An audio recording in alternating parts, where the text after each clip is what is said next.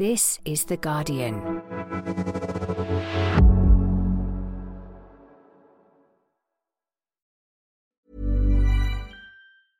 Ready to pop the question? The jewelers at BlueNile.com have got sparkle down to a science with beautiful lab-grown diamonds worthy of your most brilliant moments. Their lab-grown diamonds are independently graded and guaranteed identical to natural diamonds, and they're ready to ship to your door. Go to BlueNile.com and use promo code LISTEN to get $50 off your purchase of $500 or more. That's code LISTEN at BlueNile.com for $50 off. BlueNile.com, code LISTEN. Finding your perfect home was hard, but thanks to Burrow, furnishing it has never been easier. Burrow's easy-to-assemble modular sofas and sectionals are made from premium, durable materials, including stain and scratch-resistant fabrics. So they're not just comfortable and stylish, they're built to last. Plus, every single Burrow order ships free right to your door. Right now, get 15% off your first order at burrow.com/ACAST. That's 15% off at burrow.com/ACAST.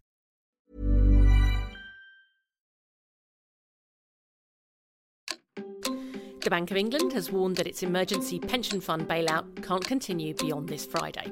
Sterling fell sharply in response, and once again the markets are in turmoil. But the government says it's not their fault.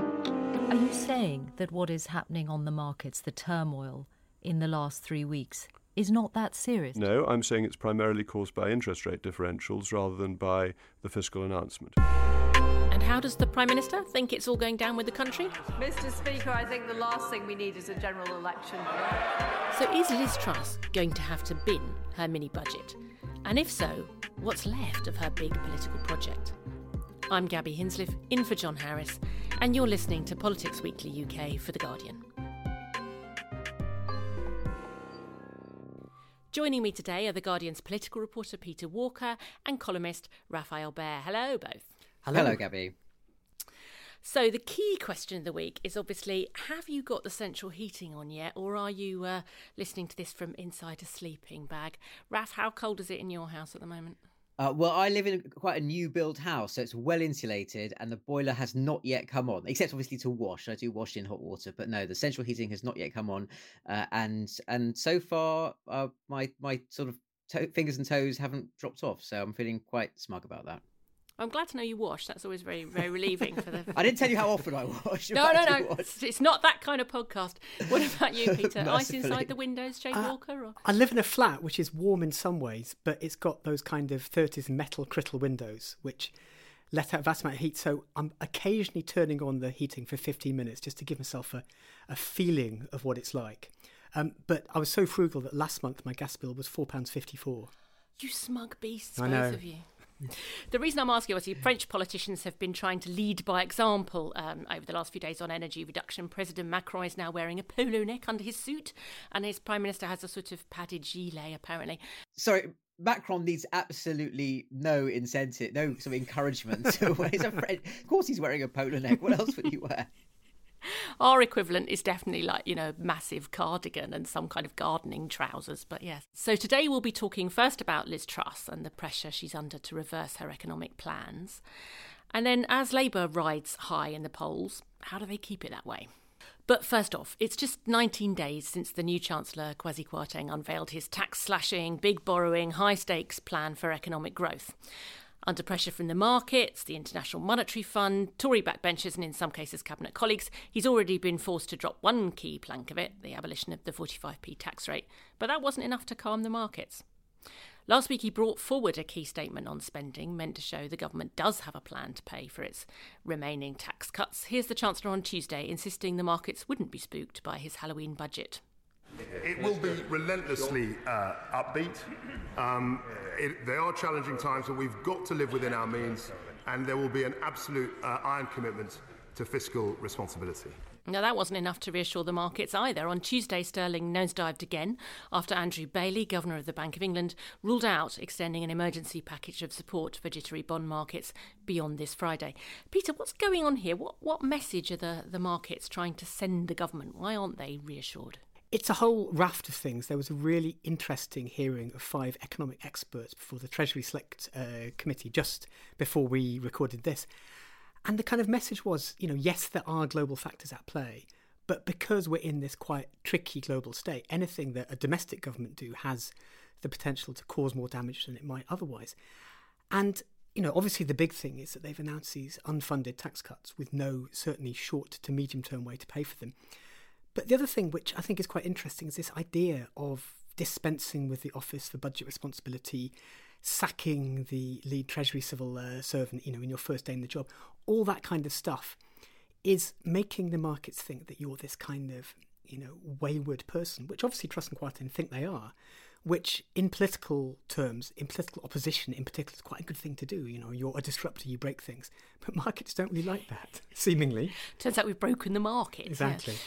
Yeah. It can feel all a bit abstract, all this talk of, markets going up and down, looking at graphs of sterling. Raf, what does it mean for all of us at home on a most basic level? What are the consequences if you've got a mortgage or you've got a pension, you're coming up to retirement age?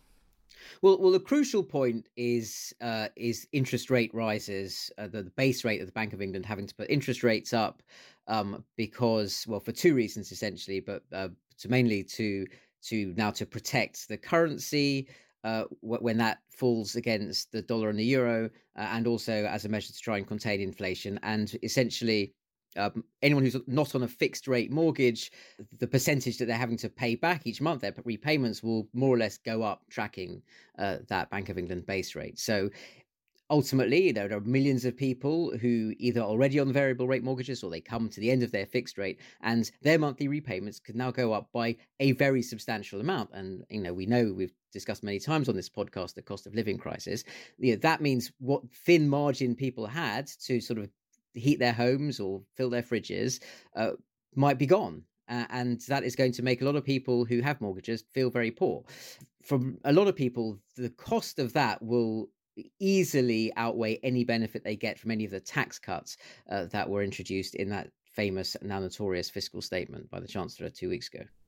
Also pretty anxious times, I guess, for anyone who's coming up to retirement and trying to work out what might have happened to their pension fund over the last few days. The interesting thing about that is these are key Tory voters, aren't they? You're talking about homeowners and older people coming up to retirement age, Peter.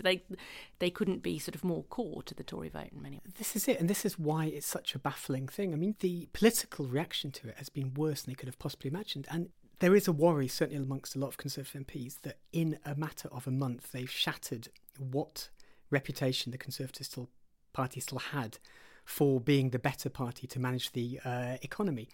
And the polling seems to show that. The polling seems to show now that Labour and Keir Starmer are trusted much more. And that's really crucial. As a Tory party, if you don't have that going into a general election, then things are looking pretty desperate, really. There's the old joke of the two people walking in the woods and they see a bear and one of them starts running away and the other guy goes, well, you'll never outrun a bear. And he says, I don't need to outrun the bear, I just need to outrun you.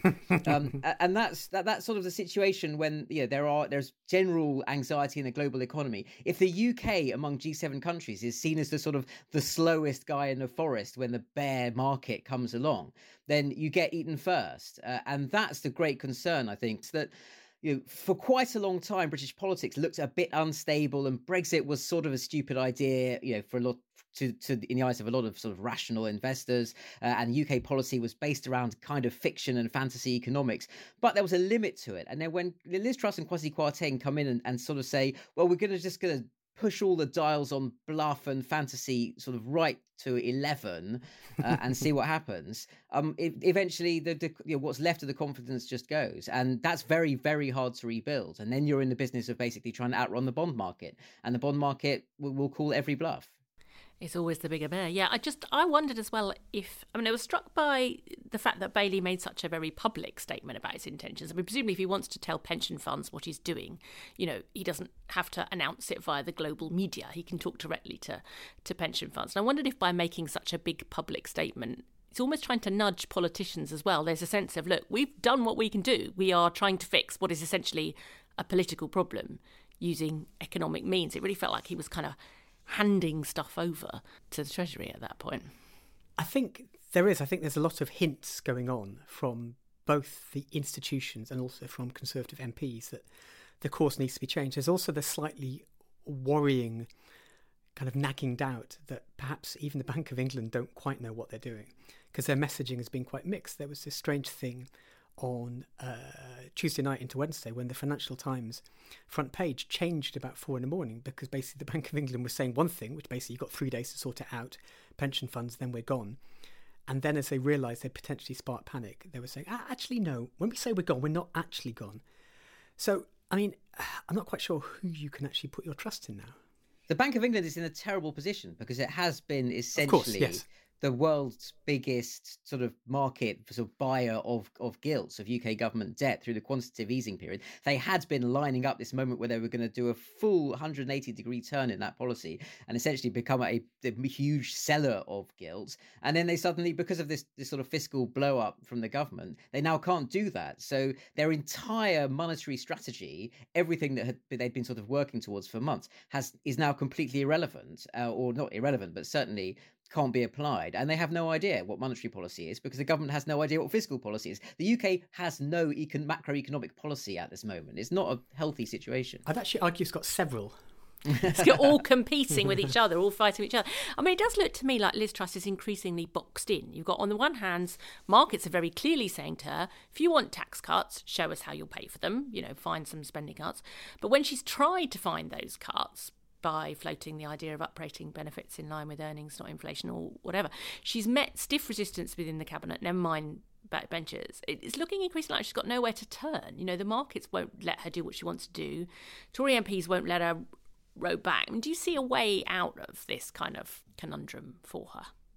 As the other old joke goes, the best route out of here is not to start from where we are now. She's a bit stuffed, and there is a kind of plan, if you could dignify it with that name, starting to emerge, in that at Prime Minister's questions on Wednesday, Truss was asked whether she was about to cut her spending plans to try and balance the books a bit. And then she quite unexpectedly say, well, no, we're not going to do that. So, Liz Truss was asked, Keir Starmer asked her very specifically at Prime Minister's questions if she stood by her pledge not to cut public spending. And this is what she said. Absolutely. Absolutely. What we are... Look, Mr. Speaker, we are spending almost £1 trillion of public spending. We were spending 700 billion back in 2010. What we will make sure is that over the medium term, the debt is falling. But we will do that not by cutting public spending, but by making sure we spend public money well. On the face of it, that was surprising. She doesn't have spending cuts. How can she have tax cuts? But what she said was quite carefully worded, wasn't it, Rafa? She left herself some wiggle room there. Well, what she said was that the overall level of public spending, won't be cut. But of course, that includes this extraordinarily vast amount of money they've already committed to spending and supporting energy bills. And that's a very, very open-ended commitment. So sort of depending on how you where you draw your horizon, you can say net spending hasn't gone down because you're borrowing billions and you're trying to sort of subsidize people's gas bills, but you still have fiscal rules that mean that in other areas of Whitehall budgets still have to be cut and services still have to be pared back. So it's what she wasn't saying is there won't be any more public sector austerity. So there is a sort of what she can say can be technically true, but politically dishonest. Also, she could, it struck me that, for example, the benefit cut, if you're saying we'll only uprate benefits in line with earnings, not inflation, well, that's not technically a cut. It's going to feel like one. Chris Philp, the Treasury number 2, went a bit further than that. Immediately after PMQs, he was answering a Labour urgent question. And he seemed to say there'd be no cuts in real terms, which means that, benefits would have to rise in line with inflation. However, Raf's point about, is this the overall cake? So you could say overall public spending has gone up by inflation plus 1%. However, if you take into account the fieldable stuff, then other things could be pared back. And that's not very clear. One other key question that Keir Starmer asked her at PMQs, which I want to bring in now, and it goes to the heart of this, which is is a logical conclusion that actually she can't have those tax cuts. She's going to have to drop them. That seems to be what Labour thinks. Anyway, here's what Keir Starmer said to her. Everyone can see what has happened. The Tories went on a borrowing spree, sending mortgage rates through the roof. They are skyrocketing by £500 a month. And for nearly 2 million homeowners, their fixed-rate deals are coming to an end next year. They're worried sick, and everybody in this House knows it. They won't forgive. They won't forget, and nor should they. When will she stop ducking responsibility, do the right thing, and reverse her kamikaze budget, which is causing so much pain? Talking to Labour shadow cabinet ministers, they seem to think that, you know, the government can certainly be pushed into retreat a bit. Tory MPs, you'll be picking the same thing up, are starting to wonder if the budget survives. Raf, do you think she is going to end up having to dump the budget or parts of it?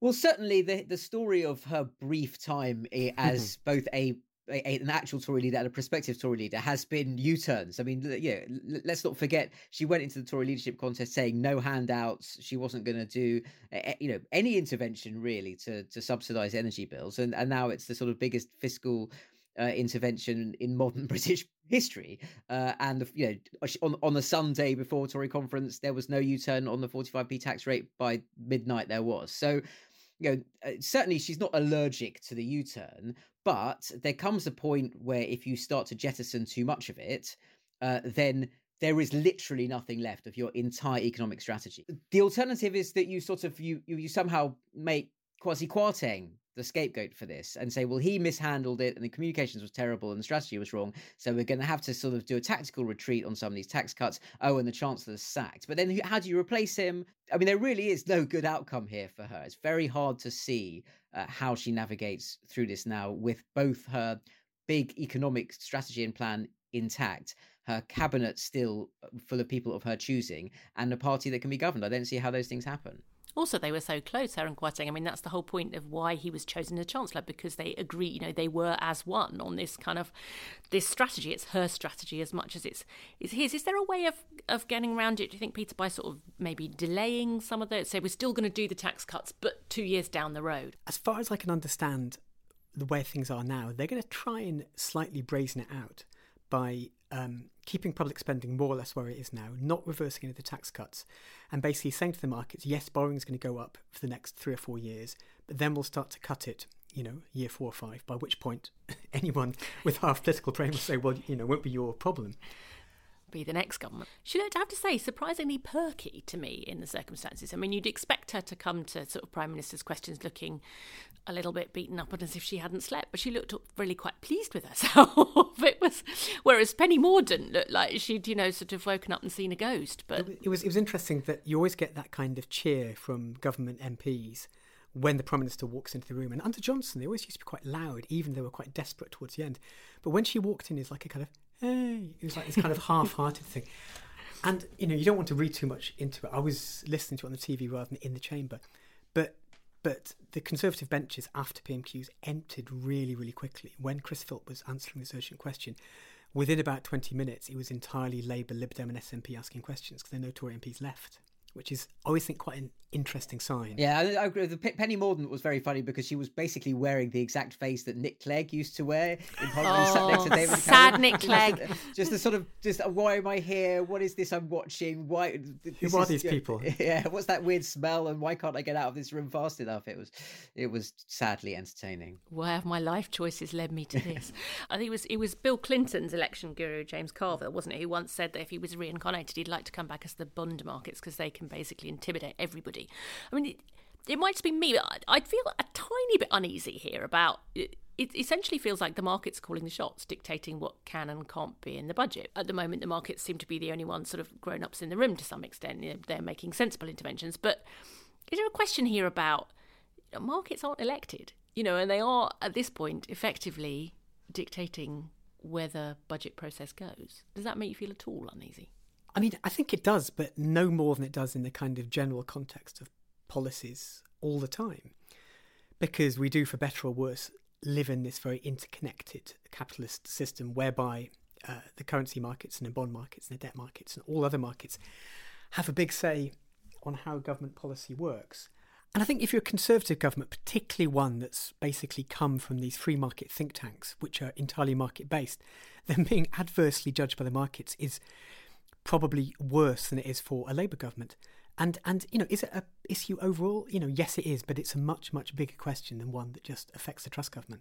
But this degree of conflict between markets and governments is really unusual, isn't it, Raf? I mean, what's gone wrong? It feels like someone somewhere is not, is there not enough communication between the Treasury and the City? Why didn't they anticipate the reactions they're getting? Because each time they seem to be surprised, that sterling tanks. And I think it's an expression of very, very deep complacency about the kind of country that Britain is.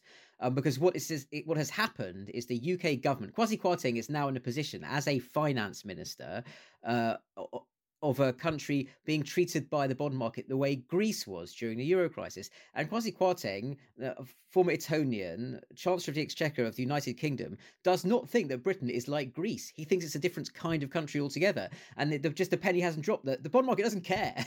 Like, if you behave in a way that means that your economic policy is not credible. And again, I said it before, but it's definitely bears repeating.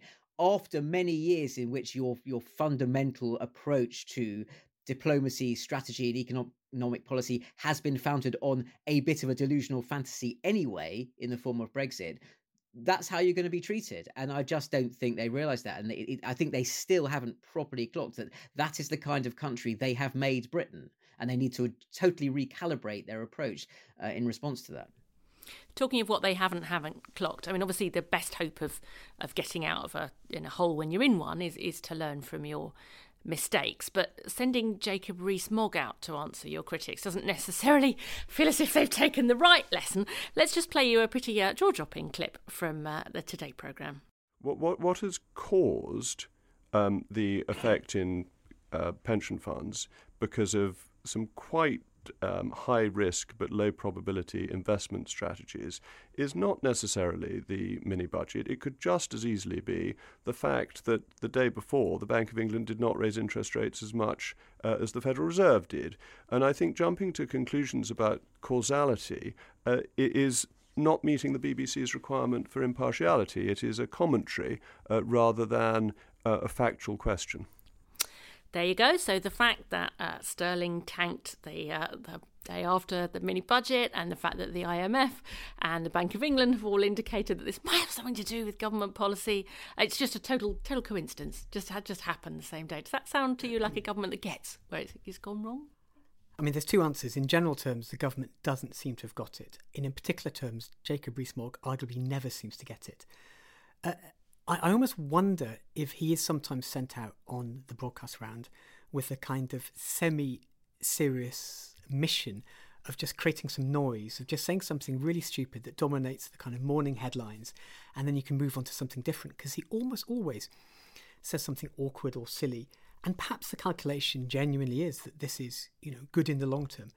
Or it could just be that he's incredibly complacent and doesn't understand the media and just keeps on getting it wrong. And I'll leave it up to listeners to decide. Is this sustainable for the next 2 years, Raf? Are we heading for an early election at this rate? It doesn't feel to me like we can do 2 years of this. Well, sort of both things can be true. It can be completely unsustainable, but somehow sort of drag on for much longer than anyone thinks possible. I mean, see the last two governments. How do you get to an election? MPs could vote for one. If there's a vote of no confidence, then enough Tory MPs decide that they want to give up being MPs, they could do that. But why would they do that? They lose their salaries, they lose their jobs. Liz Truss could decide to throw it all in. The King could just decide to dissolve Parliament. Cool, he's King Charles. It's in the brands. Charles I did it. It didn't end very well for him. So, but realistically, it's the opposition that wants an election. They don't get to call one.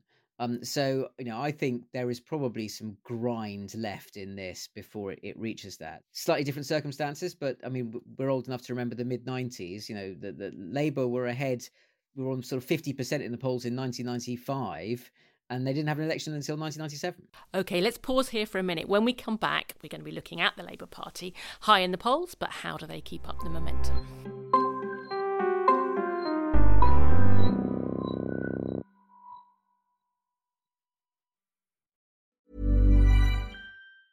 Hey, I'm Ryan Reynolds. Recently, I asked Mint Mobile's legal team if big wireless companies are allowed to raise prices due to inflation. They said yes. And then when I asked if raising prices technically violates those onerous 2-year contracts, they said, "What the f*** are you talking about, you insane Hollywood ass?"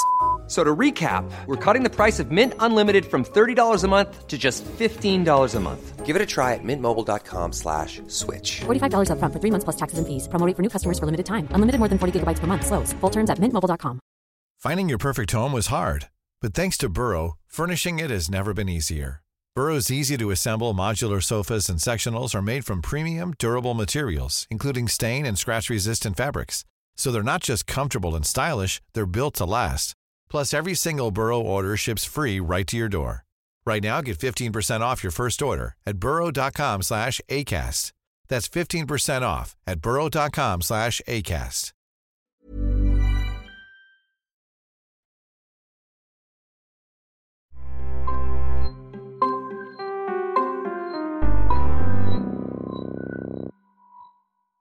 Welcome back. So talking as we were of early elections, Labour has made a big deal of going onto a war footing this week with some personnel changes in the leader's office. Peter, tell me a bit about what's changed and what effects that's going to have. Is it a bit of slight reshuffling of deck chairs, or is it more important than that? I think it's a mixture of things. It's partly structural things that they wanted to do for a while, easing one or two people out and getting other people in. Also, I think there is this very, very genuine feeling that they have to be ready for it. But also, they have to be seen to be ready for it, because one of the kind of defining features of the Labour conference was shadow ministers and Labour MPs saying it's great that the Truss government is doing so badly and we're benefiting from it, but that potentially might not be enough. We have to show a presentable case for it. And, who knows, maybe they don't. Maybe the Truss government will be so bad that just being slightly boring and competent will be enough to get them over the line.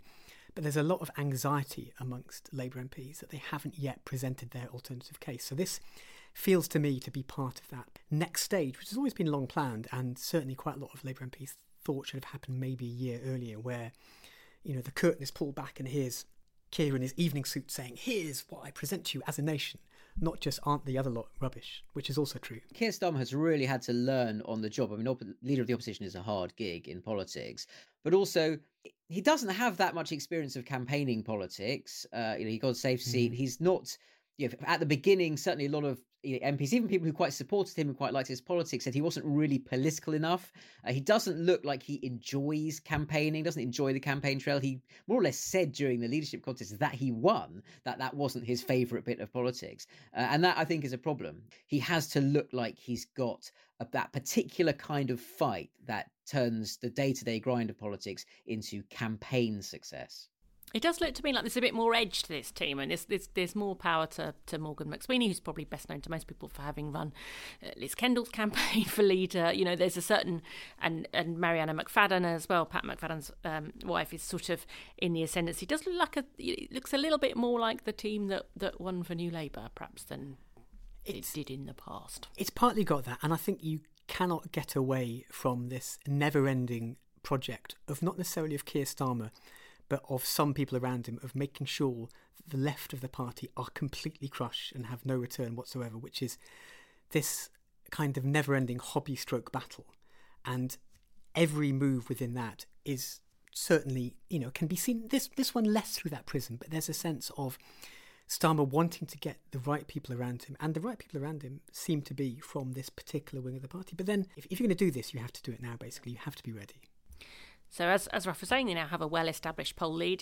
Do those kind of leads indicate that people are actively voting for the Labour Party now, rather than simply expressing disquiet with the current government? Do you think they've moved? There's a kind of sea change that happens when people are not just kind of irritated with whoever's in power, but actively enthusiastic about you. Do you think Labour's at that point now? I'm not sure those poll leads express a sort of active, positive enthusiasm for the idea of a Labour government and for making Keir Starmer Prime Minister, but nor is it just protest or a kind of a midterm disillusionment with the Tories. I mean, and the reason I say that, those two things might sound like they contradict each other, but what does appear to have happened, and I hear this from MPs and from pollsters and anecdotally as well, for what it's worth, is that a lot of lifelong Tories are very angry with the Conservative Party just for the general mess and the shambles, and that's a feeling that was very strong among those quite important Tory segment that voted Remain in 2016 and were a bit wary of Boris Johnson, and they sort of voted, they switched to the Lib Dems in some by-elections. That sort of slightly blarier end of the Tory vote, for want of a better word, the Cameron end of it, they are now absolutely done with the Tories. And the other thing that I think is quite important to pick up here is that beneath the sort of bonnet of the polling, you have a very strong lead now for Labour also on specifically who would be better at running the economy. and who would be the better Prime Minister, Keir Starmer or Liz Truss. And those two things are much better indicators over time of which party ends up winning a general election than just which party has the headline lead. It's economy and leadership. Those two things, if you've got a strong lead in those, you go on to win generally. And there's also more evidence now, direct switching from Tory to Labour, which is interesting. That's the bit that we haven't seen for a while. But it does, I mean, for a lot of Labour MPs, it feels like this is the first time they really actually believed they could win, rather than just having to say so when everyone sticks a microphone under their nose. But I don't see them kind of relaxing or throwing caution to the winds. If anything, the opposite almost. At the Labour conference in Liverpool the other week, they were not relaxed at all. They were quite kind of buoyant. And it was amazing the number of people, you ask, do you think you can win it next time? They go, for the first time, yes, I think we can. But there's this real anxiety which kind of manifested itself in kind of two ways, one of which is just this kind of sense of doom. At least two people said to me, if we don't win this next election, we might as well give up. We might as well just pack up the party and kind of, I don't know, go and form a circus or something, because the terrain could not be better for them to fight on. But the other one is this kind of historic anxiety too. Again, more than one MP said to me, I really, really hope it's 1996, but I desperately worry it's 1991. Because obviously before John Major's 92 victory, Labour had been well ahead in the polls, and there was a period when it seemed likely that they were going to win the election, and they just didn't. It really haunts them, doesn't it, that sense? It was the election they should have won. Desperately, it's like a family tragedy. But I was trying to work out why it feels different to me from 1997. And the big difference is, I think, because 1996, 97 felt incredibly sort of hopeful, optimistic, yes, the country was in a state, but things can always get better, and it doesn't quite feel like that now. It feels a lot darker. And actually, the difference was, then the economy was growing in 1996. It was 5 years on from Black Wednesday when they were elected. Public services were falling apart, but there was money to fix it. It does feel different now. You get this sense that if Labour came to power now, it would be inheriting some pretty scorched earth. And Keir Starmer seems to have started gently managing expectations down already. This is what he had to say in his party conference speech about what sort of kind of state the country might be in if Labour came to inherit it. But we have to be honest. I would love to stand here and say Labour will fix everything. But the damage they've done to our finances and our public services means this time the rescue will be harder than ever. It will take investment. Of course it will. But it will also take reform. It sounds like he's asking Labour voters to be patient, not expect too much. But can they really hold that line, Raf? I mean, it's been 12 years of waiting for a Labour government. People may not be willing to wait that much longer. I think it will be incredibly difficult. I agree with you that I don't think if you do have a Labour government in 2024 or before 2023, it won't feel quite like May the 1st, 1997, just because of the backdrop being so grim. But there will be a large store of goodwill. And one thing that I think does make it at least a little bit easier, I mean, I agree the fiscal situation could be an absolute nightmare. And so Keir Starmer does have to manage expectations. But it is notable how the national conversation about tax has changed very substantially just in the last couple of years. Now, when you've got Rishi Sunak over the summer making the case that we have to raise taxes, that is not where we were in 1991 and 1992. And you mentioned that very important election defeat for Neil Kinnock. Well, what did him in was being explicit about the fact that he wanted to raise taxes. Now, he wanted to raise taxes for a more directly redistributive project rather than just to sort of shore up the country's financial credibility with the bond market. But even so, we are now in a position regarding a government saying, look, people are going to have to pay tax because we've got to finance some of this stuff. We've got to support everyone.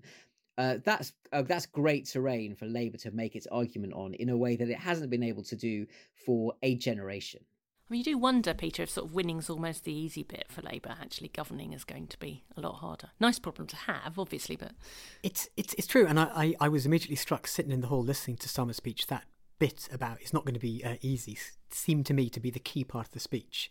It was quite a way in, but he was basically saying, yes, this is going to be tough.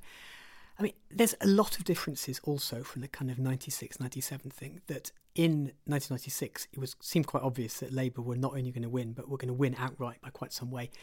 And this time it's a lot more complicated. You've got the SNP in Scotland, so Labour won't have so many Scottish seats. And these soft Tories who are peeling away the kind of more small L Liberals, a lot of them live in seats where the Lib Dems are the kind of most likely other party to vote for. So it's perfectly possible that with the Conservatives doing badly and Labour doing well, the Lib Dems could pick up, 20, 25 seats. So they could play a role too. So, the more optimistic Labour MPs think they can win outright at the next election, but none of them are counting on that. They always think it's possible they might need to get informal support from Lib Dems or SNP or possibly both. So it's going to be quite complicated, even taking away from the fact the economic situation is going to be much more tough. History repeats itself, but never quite the same twice, maybe. It's time to say goodbye. So thank you, both of you. Thank you very much. Thank you. And thank you for listening. I hope you enjoyed today's episode. I just want to turn your attention quickly to The Guardian Weekly magazine. As part of a limited time offer, we're giving 20% off annual subscriptions for the magazine.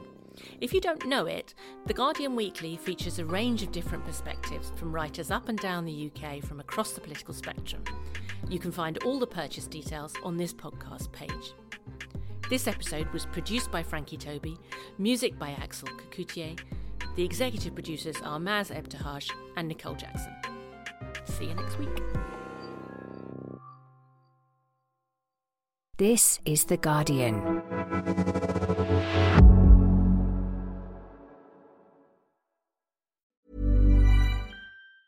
Tired of ads barging into your favorite news podcasts? Good news. Ad-free listening is available on Amazon Music for all the music plus top podcasts included with your Prime membership. Stay up to date on everything newsworthy by downloading the Amazon Music app for free or go to amazon.com/news ad free. That's amazon.com/news ad free to catch up on the latest episodes without the ads. At Airbus, we bring the world together.